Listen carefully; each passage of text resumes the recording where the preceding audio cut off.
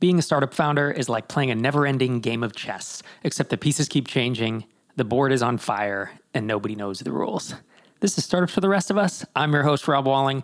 That joke, not very good, was written by ChatGPT, if you can believe it. I think ChatGPT is good at a lot of things, but it's still working out its humor.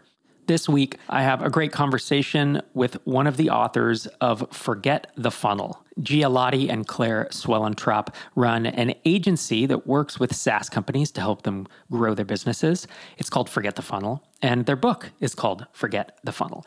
And so if you're already sold on this, or you get 2 minutes into the interview and you want to pick it up, it's on Amazon. You can just search for Forget the Funnel. But the book dives deep into jobs to be done with very specific examples where they have used it to help companies improve their onboarding rates, to help them grow their businesses overall, to find more customers like the ones that are already successful using their product.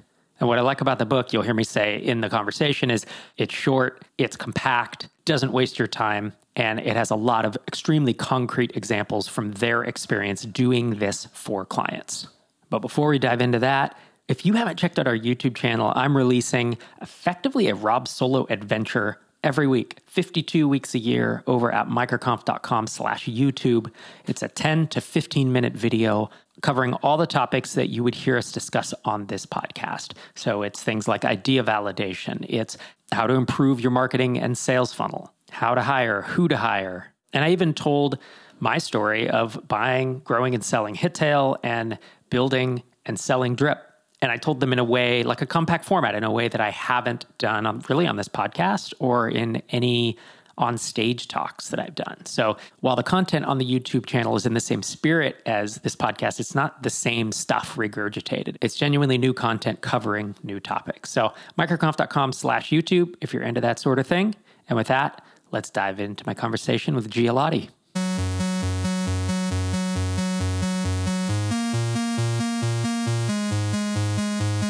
Gia Lottie, thanks for joining me on the show. Thanks for having me, Rob. So we're going to be talking about Forget the Funnel, which is the name of the book that you co-authored with Claire Swellentrop.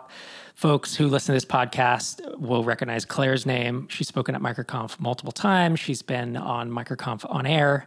And you actually spoke at MicroConf Remote about 6-8 months ago. So the subtitle of Forget the Funnel is A Customer-Led Approach for Driving Predictable Recurring Revenue. And the first thing I noticed about the book, as I normally do, is, man, this is amazingly short. I love 150, 200-page books. When I pick up a book, a business book that is 400 pages, 450, I'm instantly like, this is bull.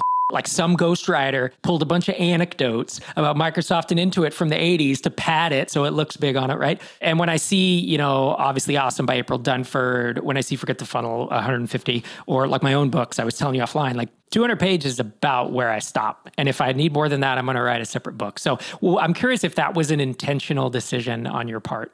100%. I definitely took a page, so to speak, from April there. I remember hearing her talk about having a bunch of like coffee chats with founders, and they all described how they read books as being like on a flight. And so she was like, okay, so it's got to be read in a flight. And I figured, if I can take a lesson from April, which I will take all of them, her goal was to write half a book. And, all the sort of fallacies around like, why does a book need to be 300 or 400 pages or, over 30K words? And it's like all about the spine of the book being wide enough. And it's actually pretty arbitrary. So yeah, we were pretty dedicated to write a short and also useful book. So April, big influence there, Rob Fitzpatrick as well. I would say between the two of them, they were very, very close to Claire and I as we were writing this out. Rob Fitzpatrick, did he write the Mom Test, right? He wrote the Mom Test, but he also wrote 2 other books, and one of them was called Write Useful Books. And then he wrote another one about workshops. I'm forgetting the name of it right now. But Write Useful Books was really the book that inspired the brevity in this one. Also, another sort of aspect of this that it had to be short was a lot of what we talk about in the book is very practical and very tactical. And so we were like, well, we can't go down that rabbit hole because we need we need a video walkthrough for that, or we need a template or a tool to communicate how to do this specific thing. So there's a lot of sections in the book where you'll get to, where it's like, actually to dive into how to do this process, we've got this other resource over here. So we've got a complimentary workbook as well, which is laughably almost as long as the book itself. It's like 110 pages, and it's all tools and stuff to sort of make use of the core material. And so, we're going to dive into a bit. Obviously, we can't cover the whole book in a podcast, but we're going to dive into a bit the concept you came up with called customer-led growth, right? Not product-led growth. But I want to first kick us off by finding out a lot of listeners to this podcast, a lot of different stages from idea to literally 8-figure SaaS companies. What is the ideal stage for this book? So the companies that will get the most amount of value out of this book, or the teams, I should say, are definitely those who have happily paying customers. So you've got a product, whether or not, whatever your vision might be for it, obviously you're going to be continuing to evolve your product, but as long as you've got customers happily paying for it today, you can get value.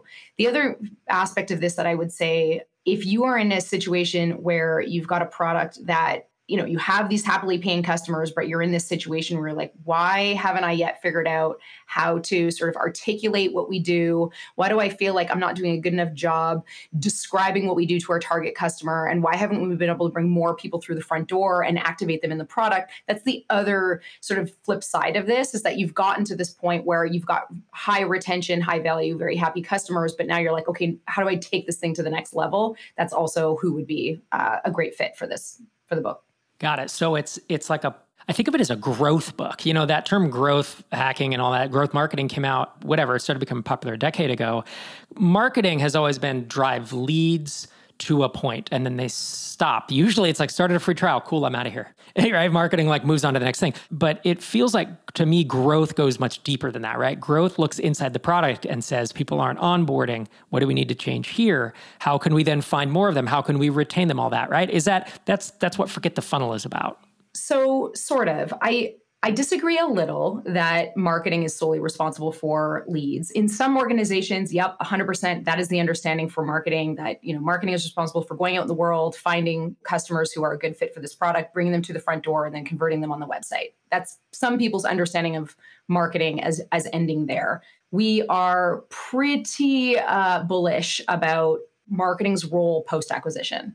So through product activation, getting to value within the product retention, continued engagement, customer education, expansion, customer marketing, right? Like really even post solving the customer's problem. So we think of marketing as being very sort of holistic and spanning the entire customer experience.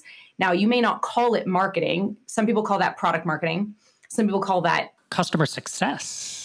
Customer success.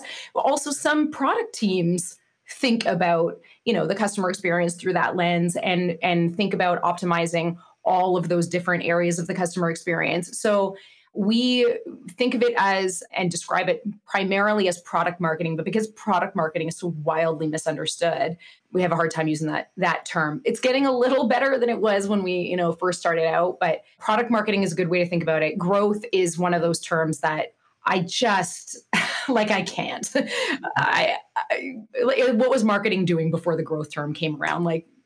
As if marketing wasn't focused on growth anyway. But I understand that there is an understanding and a function for growth within a lot of companies that is very well defined as being sort of in that middle of the funnel. So I get that. So yes, I would say it's kind of all of the above, but predominantly what brings people to this, we got to solve this, scalable customer sort of growth or, acquisition, is they think it's marketing. They think, we need more traffic to this website. We need to find out where people are. Marketing's not working. We need to figure out, our messaging. That's what the founders and the teams that come to us think is the problem that they're solving, is we just need more people to the front door. And people think of that as a marketing problem to be solved. But truthfully, what ends up happening is we do tip over to the other side and we see that actually you've got this opportunity post sign up to introduce your product in more advantageous ways and optimize that experience post-acquisition, help customers get from trial or free into paid, help them reach value as quickly as possible, and then turn them into really high LTV customers. So even though they thought they were coming to us and they think that this is a marketing problem, actually what they discover is that it's really a lot more holistically. So yeah, and that's kind of that's the battle we're picking with the funnel too. Yeah, and I want to talk about funnels in just a second, but in the book you say we call this three-phase process the customer-led growth framework. It's the method we use to help companies of all sizes calm the marketing chaos and hit ambitious revenue targets. And the three steps are, number one, get inside your best customers' heads, which you talk copiously about doing interviews. A lot of some surveys, but a lot of interviews. Step two, map and measure your customers' experience. And step three, unlock your biggest growth opportunities. So CLG, you don't call it that, do you? I call it that because I like acronyms. CLG. But is that something? Yeah. Oh, yeah. Do you? Oh, that's cool. Because everyone's talking product-led growth these days, and I'm like, slow down. Like, you're not Slack. But customer-led growth is a nice framing of this thing. You have something in the market, you have some customers that are being successful with it, but what do you do next, right? And that feels like what the whole book is about. Yeah, we're definitely not anti-PLG. We love, if anything, we lean towards more product-led companies. And I really, really believe that in order to be successful as a product-led product or business, you need to intimately understand your customers so that you can create effective and scalable experiences for them. If you don't understand your customers, you don't understand what led them to sign up or what motivates them to choose you and what parts of the product deliver that value, you're not going to be able to create scalable product-led experiences for them. So CLG is actually a perfect fit for product-led companies. In fact, the majority of the companies that we work with are product-led. And so let's talk about funnels a little bit, because when I hear the book title is Forget the Funnel, and that's also the name of the agency you run, correct? You and Claire? Yeah. So see, I was a developer and then I became a marketer and I learned about funnels and I actually like funnels. So I don't want to forget the funnel. But the more I read your book, I was like, oh, it's a cool name. It's super memorable. But they don't want me to forget the funnel. This actually helps optimize my funnel. This makes my funnel way more effective. That's how I was interpreting it. Do you agree with that? I mean, yes and no. I find that those tools like that, like funnels or pirate metrics or, life cycle, sort of the MQL, SQL, like kind of life cycle terminology and tools that we use, they're helpful for teams to think about and communicate about, what parts of the customer experience we're trying to optimize for. And they help facilitate conversation. And I still use the term funnel, like, when we're talking about awareness level marketing campaigns, we might slip in it's the top of the funnel in a couple of conversations, but truthfully, it is like, that's kind of where their value ends, in that it's a helpful communication tool. It's helpful for creating context. It's helpful because it's so sort of well understood. It's helpful for making sure that you're talking about the same thing, in other conversation with others. But again, it kind of ends there, because my biggest bone to pick, I think, with those models are that they're generic. And the idea here is that your product, your customers, and your team even, you're unique. And if you're thinking about your customers as falling into the same buckets of sort of experiences as all the other products and all the other customers out in the world, you're losing that nuance, you're losing that customer understanding and that depth of understanding that can help you be really, really successful. The other actually thing I would say about funnels is that they have this like sort of beginning and an end, and we're in recurring revenue business here. Like, we're all trying to, build a product that serves customers over the long term, builds a relationship with them, high LTV sort of relationships, and funnels don't account for that. I've seen the upside down funnels and I've seen all of that shit. And still, it still doesn't do the job of communicating that, like, we're in a relationship here and it's about helping you get value and helping to solve a problem for you. And not only solving that problem, but what happens after that, right? What happens after somebody's become a customer and they've built a habit around our product? The story does not end there, right? Where SaaS gets really, really interesting is after that stage, when we start to get into expansion opportunities and, net revenue retention and those kinds of conversations. That's where things get really, really interesting in the world of SaaS. That is typically not thought about until like later stages of growth, but that's where things get really, really interesting. And so this has a little bit more legs as well. It also feels less gross for teams to sort of talk about, like, oh, well, we're trying to help customers get to first value, or we want to help our customers reach full value realization. That's better than saying I'm building a campaign for bottom of funnel, right? Like it's more meaningful. It pays a level of respect to the teams creating the programs as much as it does the customers. It just kind of elevates the conversation a little bit. Yeah, I often think of funnels and funnel metrics. Like I have all my rules of thumb of if you ask for credit card or don't, and it's a bunch of numbers. It's great. But it's the moment you ask, well, why? Don't know. Funnel doesn't care. It's like going to Amazon and seeing a bunch of 1-star reviews and a bunch of 5-star ratings without the full review and being like, well, we got all these 1-star reviews. Why? Don't know. There's no actual review, right? So, and that's what a funnel is a funnel tells you numbers, and I can look at a SaaS business and say, ooh, trial to paid's really messed up. That's a problem. You need to fix that, right? And that, to me, that's a great quantitative thing to know, but there is no, the moment you say why, it's like, now you have to go start talking to people. Now you have to do all the things to find out why it's broken. And that's where I feel like, as I read through Forget the Funnel, I was like, yes, this is the why. This answers the why of how to make this better.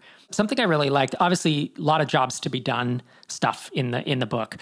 One of the most helpful, I mean, it's like 6 or 7 bullets in a row. It's on page 24 of the book. And I was reading through it, and it said, in order to get inside your best customers' heads, you need to understand.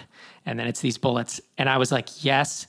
It just gets better and better. The first is what life was like for your customer before they started using your solution. What happened that made them realize this isn't working? I need something else.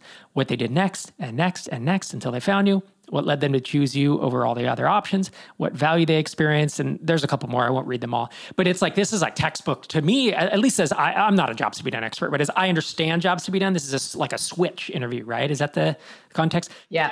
So many people who are listening to this have no idea what I just said, like what that means. And I know that like most of the best founders I know, they either directly know this about jobs to be done, or they intuitively do it without knowing they're doing it. They're talking to customers and they're just in their customers' heads because they're so close to the metal. So you want to talk a little bit about that, expand on kind of how I've introed this? Yeah. So thank you for reading that and not making me remember what they all were. Although I know you didn't get to the end of the list. So the idea there is definitely to have that bird's eye view, or how we sort of describe it as like that documentary understanding of your customers, relationship with you from before they even knew you existed. So a lot of times I'll be on calls with founders and I'll ask, who are your best customers and what led them to sign up? What was that moment that your ideal customers decided that they had to solve this problem, or that they couldn't go on with life anymore the way it was?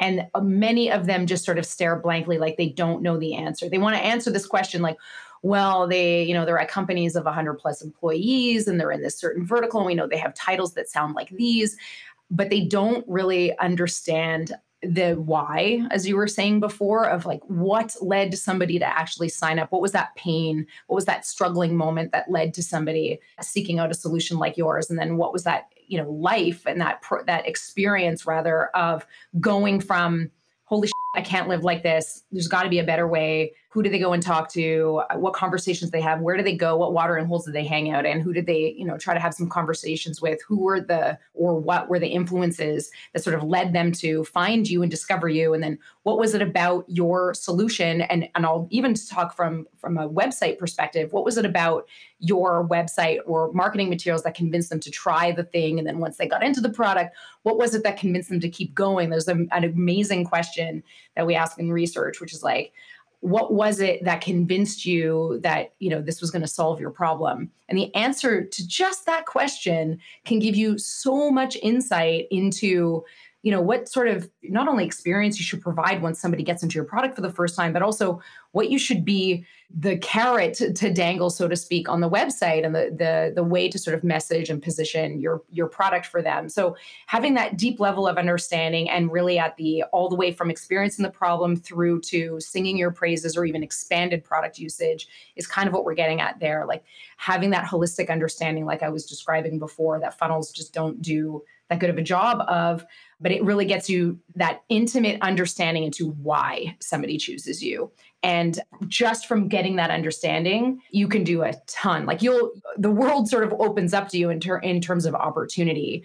It's a good thing and a bad thing when a bunch of opportunities open up to you. So there's a very specific process that we talk about to like deconstruct the customer experience and start thinking about your customer's experience through the lens of like these milestones or leaps of faith that your customers have in your relationship with you, so that you can really figure out like what are those moments of value that we need to help customers reach. And then once they've reached them, then move them on to the next sort of moment of value. That's the operationalizing of that understanding that we were just describing in that documentary. There are a bunch of people listening to this who either do this natively, intuitively, or they have read jobs to be done and implemented it, because it was such a game changer as it's hit our space. But there's also a big chunk who I think don't do it. And they're skeptical of the value. You mean of the research side of things? Yeah, like we say talk to customers a lot. I guess I'll start with by saying we say talk to customers a lot. We all say this. And people say, what do I ask? Well, read Forget the Funnel, because there's a great list of questions on page, I think it's 54. We might even get to them in this. I might do another dramatic reading of your own words back to you. But I mean, it's just a really good list of questions. But I think for someone who's listening to this and they do have successful customers, and whether they're doing 10K a month or 100K a month, if you don't know what's working, then when it stops working, how do you fix it? That's the thing, right? And that's what, even if it's working well, I still think that you need to be having these conversations with your customer. Product market fit is a moving target in almost every space. Even if you found it and everything is working today, is the market going to be the same in 8 months, in 10 months, in 2 years? It's unlikely, unless you're in a really regulated space or for some other reason. Yeah, or you add somebody to the team or start working with somebody else who is responsible for creating materials or, collateral or programs to help your customers. And they don't maybe have that same intuitive understanding of your customers that you do. So that's another advantage to doing the research and operationalizing it, is that it can be used with your team, and it sort of democratizes that customer understanding for everyone who's working on your product and supporting, its growth. Yeah, I think that's a really good point, actually. That was a struggle. So at my last SaaS company, Drip, my co-founder and I were there from day one. It was just the two of us, and we knew our customers inside and out. We didn't have it from the start, but by the time we built the product up, we were years into it. It's like we just knew it. The moment we tried to explain any of this, like a new engineer or a designer, or frankly, our first product person we hired when we were at a couple million ARR, I was like, I'm not sure how to communicate any of this. So it was just a huge interview. I was like, all right, ask me questions. And then the cool part is one of them he was an experienced professional product manager. And so unlike us hacks who just figured our way through it, but he did put together a ton of documents based on that. That would have been way easier and he actually did go and do a bunch of this. He asked a bunch of, maybe not switch questions, but he did talk to a lot of customers to try to codify it in a way that wasn't just, how co-founders are. They're just like, I don't know, we just kind of got here. We figured our way out. Just ask me. I know the answers. Just ask me. I'm right. Exactly. I'm right here. Super helpful. And that totally works when there are 10 of you. And when I left, there were 120 of us. It didn't work anymore because everybody was asking me everything, and it's like, no, you have to at a certain point scale it. So I do want to get to some of these questions. I was just reading them again. And this is the type of stuff.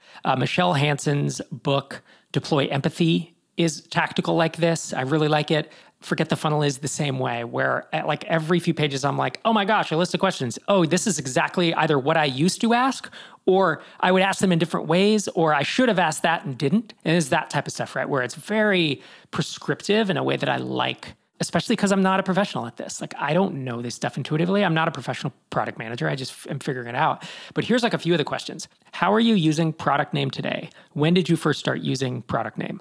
Okay, so with that timeline in mind, take me back to life before product name. Prior to using this product, what were you using instead? If you were using a combination of tools, what were they? Tell me about the moment you realized old way wasn't cutting it. This is good. What caused that moment? What compelled you to look for something different?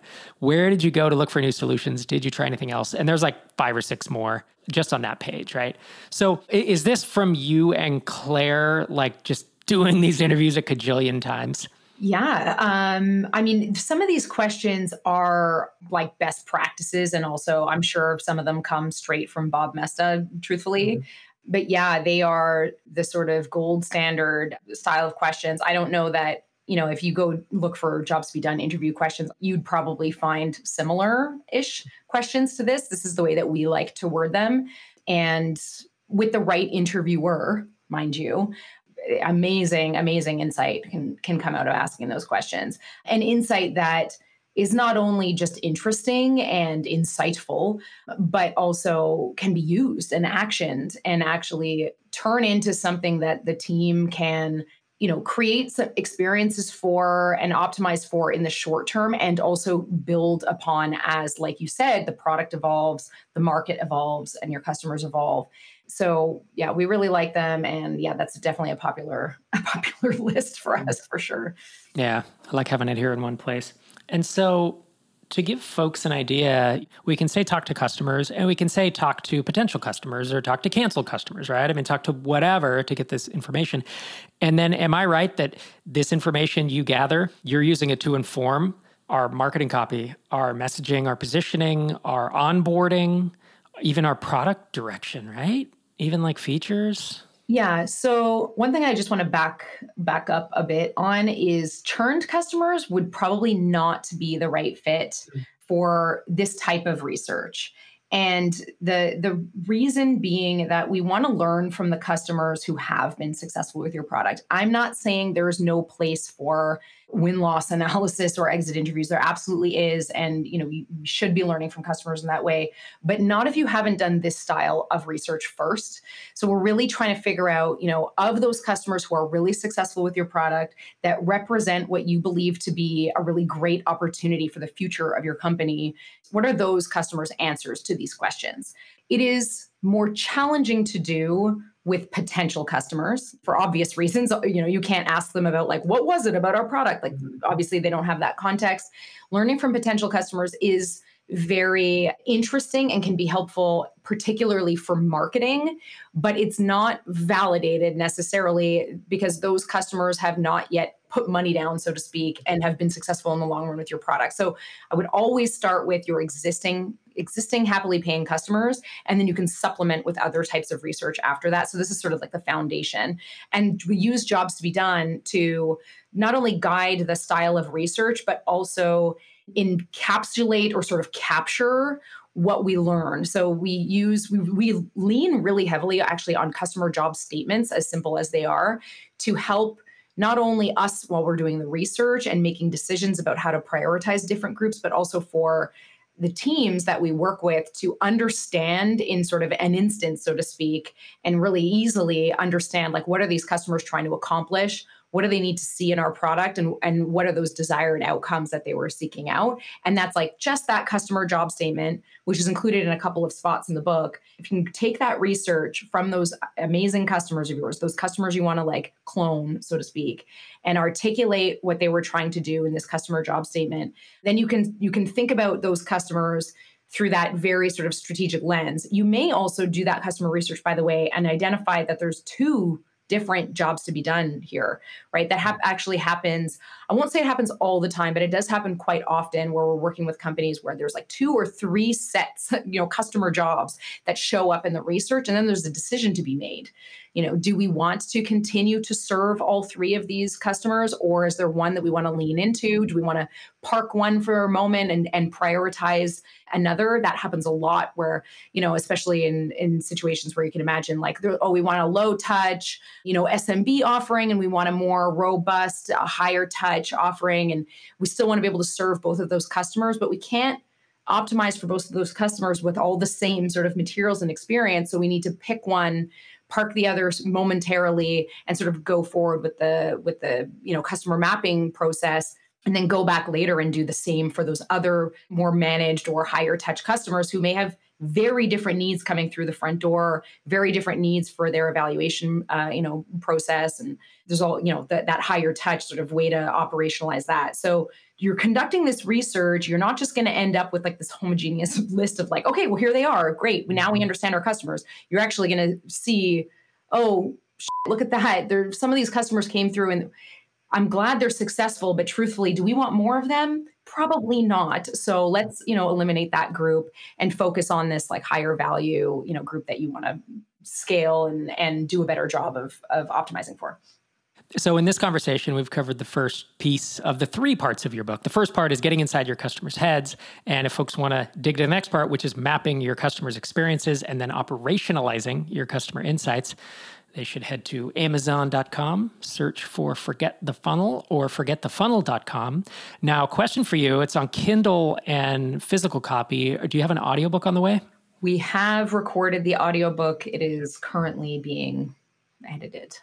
Edited? Yeah. Okay. Yeah. So side jag here. I just finished my recording the audiobook of SaaS Playbook like last week, and I have an editor cranking on it. And of course, I listen back and I'm like, oh, should have said that part different. And I was hammering an hour a day, just every day, 7 days a week until I got it done. I was doing it on weekends because I could do it at my house, right? And I was just like, but I can't do more than an hour because it was driving me nuts. So I really just want to hear, like, what was your experience like recording the audiobook? And you have two authors. Mm-hmm. Did you get together in the same place? We were in Denver, Rob. At MicroConf.